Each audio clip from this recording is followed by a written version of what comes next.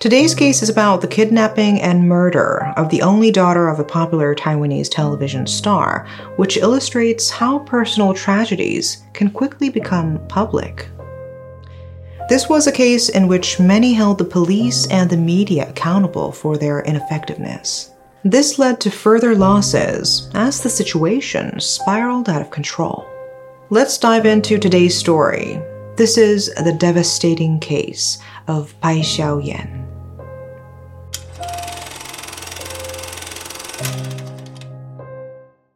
Hsiao-yen was the only daughter of Taiwan's talented celebrity Bai Bingbing and a Japanese writer, Ikki Kajiwara. She had a tall and thin frame of a lady with a short haircut. Even though her parents were famous, Hsiao-yen lived a normal life. Her mother, Bai Bingbing, fondly remembered what a kind and tender person she was. She remembered a time when Hsiao-yen offered to show a lost stranger how to get somewhere, and Bai Bingbing had to chase her down and caution her against approaching strangers. "You think the worst of people, Mom." Bai Bingbing quoted her daughter's reply in pained voice. On April 17, 1997, 16-year-old Hsiao-yen was getting ready to go to school. She had a routine of setting an alarm for her mother before heading off to school. Bai Bingbing remembered how Hsiao-yen entered her room and set an alarm on that old ring clock for her. During her half-asleep state, Bai Bingbing watched as her daughter kissed her goodbye and left her room. She saw how much Hsiao-yen had grown into a young lady. That thought filled her with warmth and anxiety at the same time. The day went on as usual for Bai Bingbing. At 4 p.m., she was in a recording studio. This was the time when she received a phone call. This one phone call changed the course of her life forever. She picked up the call. On the other end, she could hear a man's slurred speech that sounded as though he was intoxicated. The caller informed her to drive to Chang'an Golf Course and look for her daughter's belongings, which she had placed on a grave-like spot. He also warned her not to call the authorities. Bai Bingbing tried to keep her composure throughout the call. Her cool and collected approach eventually broke down when her colleague began to speculate with alarm that Hsiao-yen might have been abducted. She recognized that her own daughter was in jeopardy, and her maternal instincts took over. She had no choice but to call the police in such circumstances and request assistance. When they arrived at Chang'an Golf Course, it was already dark. The golf course itself was 7 kilometers long. Bai Bingbing, a number of her colleagues, and several police officers combed every square inch of the golf course in search of the grave-like site that the mysterious caller had specified. Bai Bingbing wasn't interested in relying solely on the police to conduct the search. For 4 hours, she walked through trees, bushes, and dense grass in search of any stones that even vaguely resembled gravestones.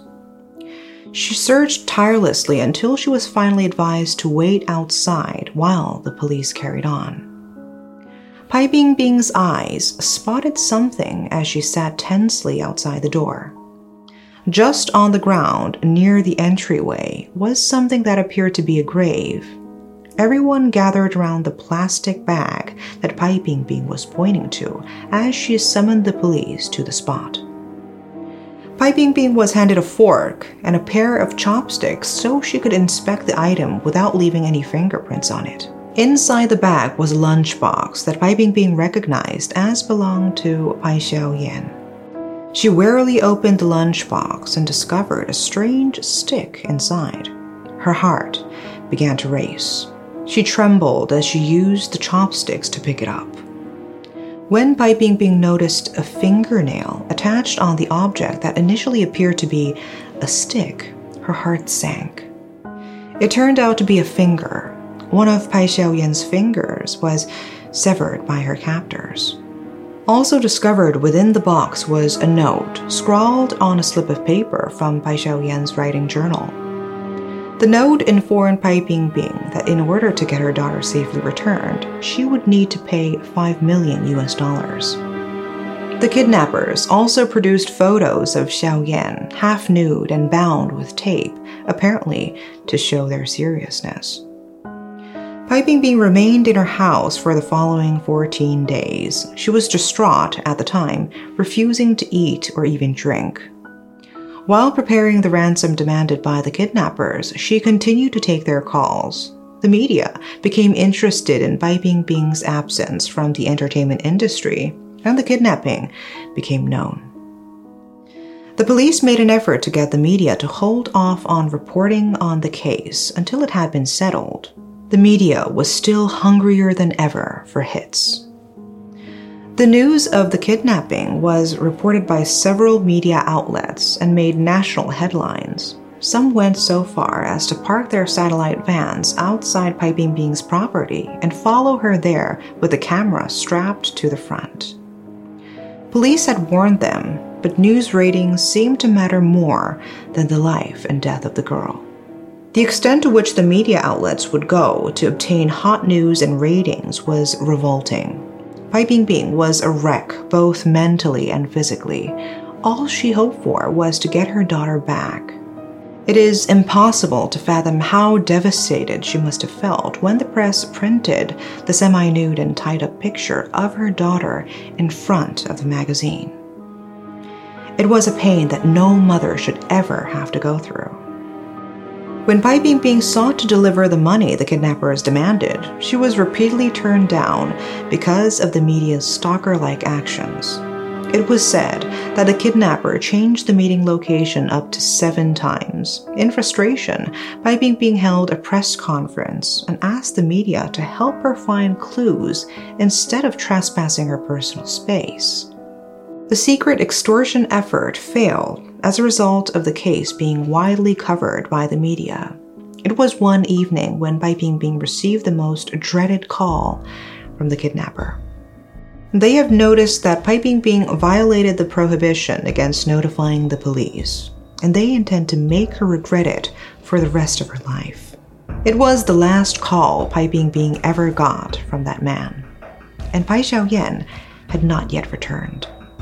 As the call ceased and no information was available about Pai Hsiao-yen, the police feared the worst. They suspected that Pai Hsiao-yen was either murdered or was going to be killed.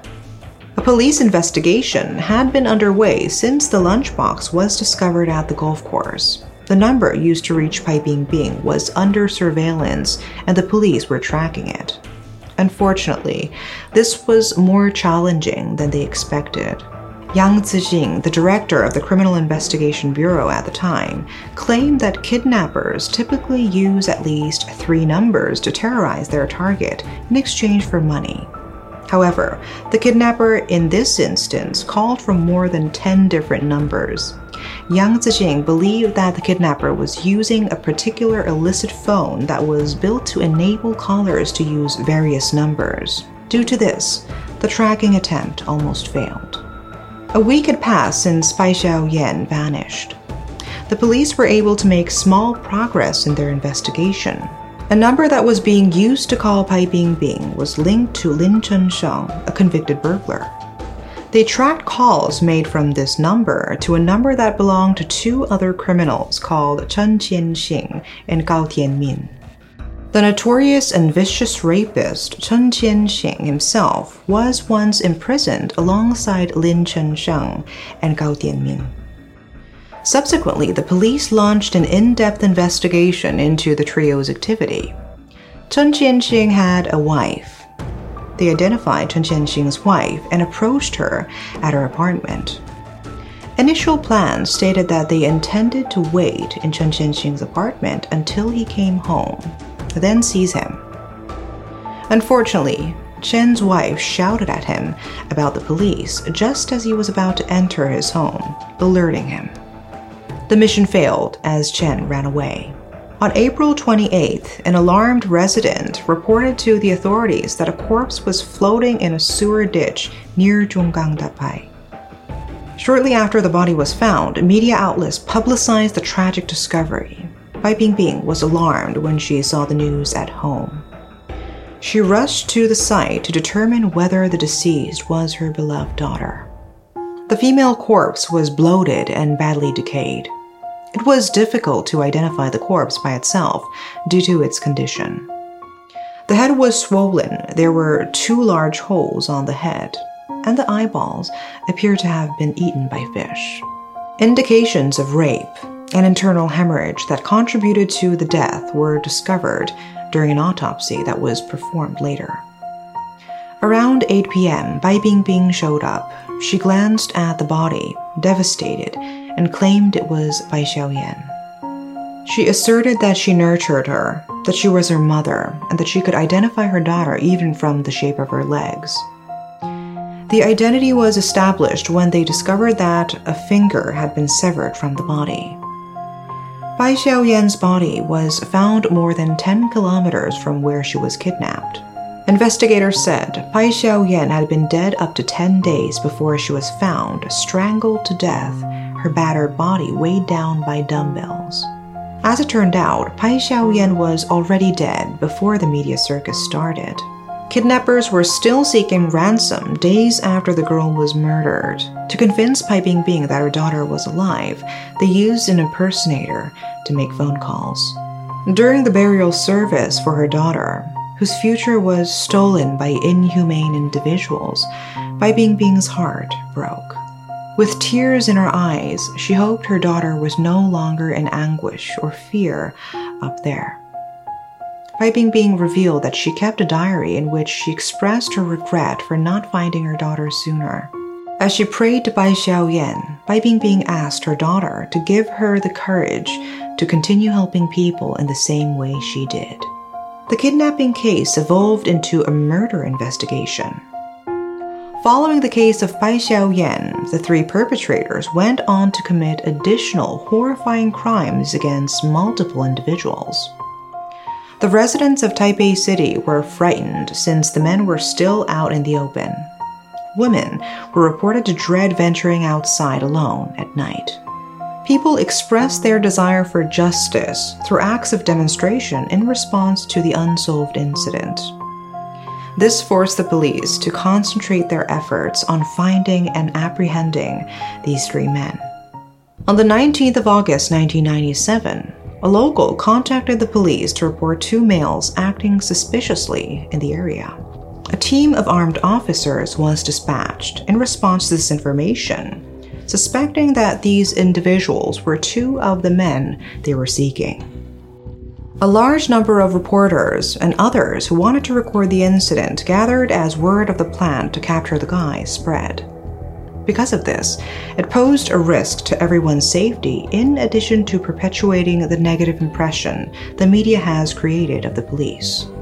As the men made their stealthy getaway out of one of the building's windows, police caught sight of them.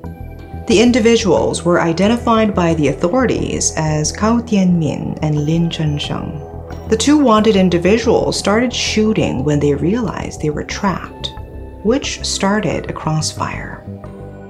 As a result, 1 officer was injured and another killed. Lin Chunsheng was shot 6 times. When he realized he couldn't escape, he pointed the gun toward his own head and pulled the trigger. Lin Chunsheng killed himself to escape capture. The remaining suspects were not located despite several hours of hunting. That was until the authorities received a report that dead bodies had been discovered in a plastic surgery clinic a few days later. When a reporter and several police officers arrived on the scene, they discovered that the clinic did not resemble a typical murder crime scene. It seemed as though someone had cleaned up the scene because there was no blood or other signs of a struggle. Walking further into the clinic, they discovered the bodies of 2 nurses, a middle-aged woman, and a doctor. All of them were slain by a single bullet to the head. More horrifyingly, the nurses showed indications of sexual abuse prior to dying. It appeared that Cao Tianmin and Chen Qianxing had attempted to have plastic surgery performed on them in order to change their appearance. It was unclear if they had killed the people after their task was completed or if they had killed them because they refused to comply. As more lives were lost, tensions among citizens increased and public confidence in the police was gradually declining. On November 17th, it was reported that Cao Tianmin was seen entering a massage parlor. The captain and officer on duty promptly assembled their men after receiving the report. A number of police officers were placed at the top of the building, others at the back, and some were positioned to follow the captain as he explored every floor of the building. They quickly discovered the room Cao Tianmin was in. People in the building tried to flee for their lives when another ferocious crossfire broke out. As he felt besieged, Cao Tianmin raised the revolver at himself and shot himself in the head. With 2 of the wanted men dead, there was only one left, Chen Qianxing. Chen Qianxing knew it was only a matter of time the police would come after him. In desperation, he chose to commit a daring crime. He attacked and took hostage the South African military attaché, Colonel Edward McGill Alexander, and his family at their residence. It appeared that his strategy was to make a deal with the Taiwanese leadership to be freed in exchange for the security of an international relationship. Ho Youyi, the director of the Taipei Criminal Investigation Bureau, showed up at the scene. In an attempt to reason with Chen Qianxing, he dialed the residence number, which Chen answered. The press was also there. Numerous reporters and journalists showed up to capture the arrest of the last wanted man. However, the phone number of the house was somehow leaked to the press. They began phoning the residents in an effort to reach the infamous Chen Qianxing. At that time, heavily armed law enforcement received instructions to enter the home through the garage. Upon noticing this, Chen started firing. Colonel Edward and his family were wounded by bullets as they were trapped in the crossfire. Commander Ho Youyi put his life in danger by complying with Chen's request to enter the site unarmed to retrieve the injured colonel and the young girl to receive medical attention. Fortunately, both survived. This time, Ho Youyi attempted to convince Chen to release the colonel's wife, the younger daughter, and the infant child. Chen responded by requesting to see his own wife first. With the consent of Ho Youyi, Chen's wife was brought to the scene. She was given instructions to persuade her husband to give up and release the hostages. After a successful discussion, Chen Qianxing surrendered on November 19, 1997. Chen Qianxing was found guilty of 3 kidnappings, 10 rapes, and 4 murders on January 22, 1998. He received 5 death sentences for his inhumane and brutal actions. While awaiting his execution, he reportedly became a devout man and expressed remorse for what he had done. Nevertheless, no one was convinced of his sincerity or remorse. On October 6, 1999, he was put to death by the firing squad.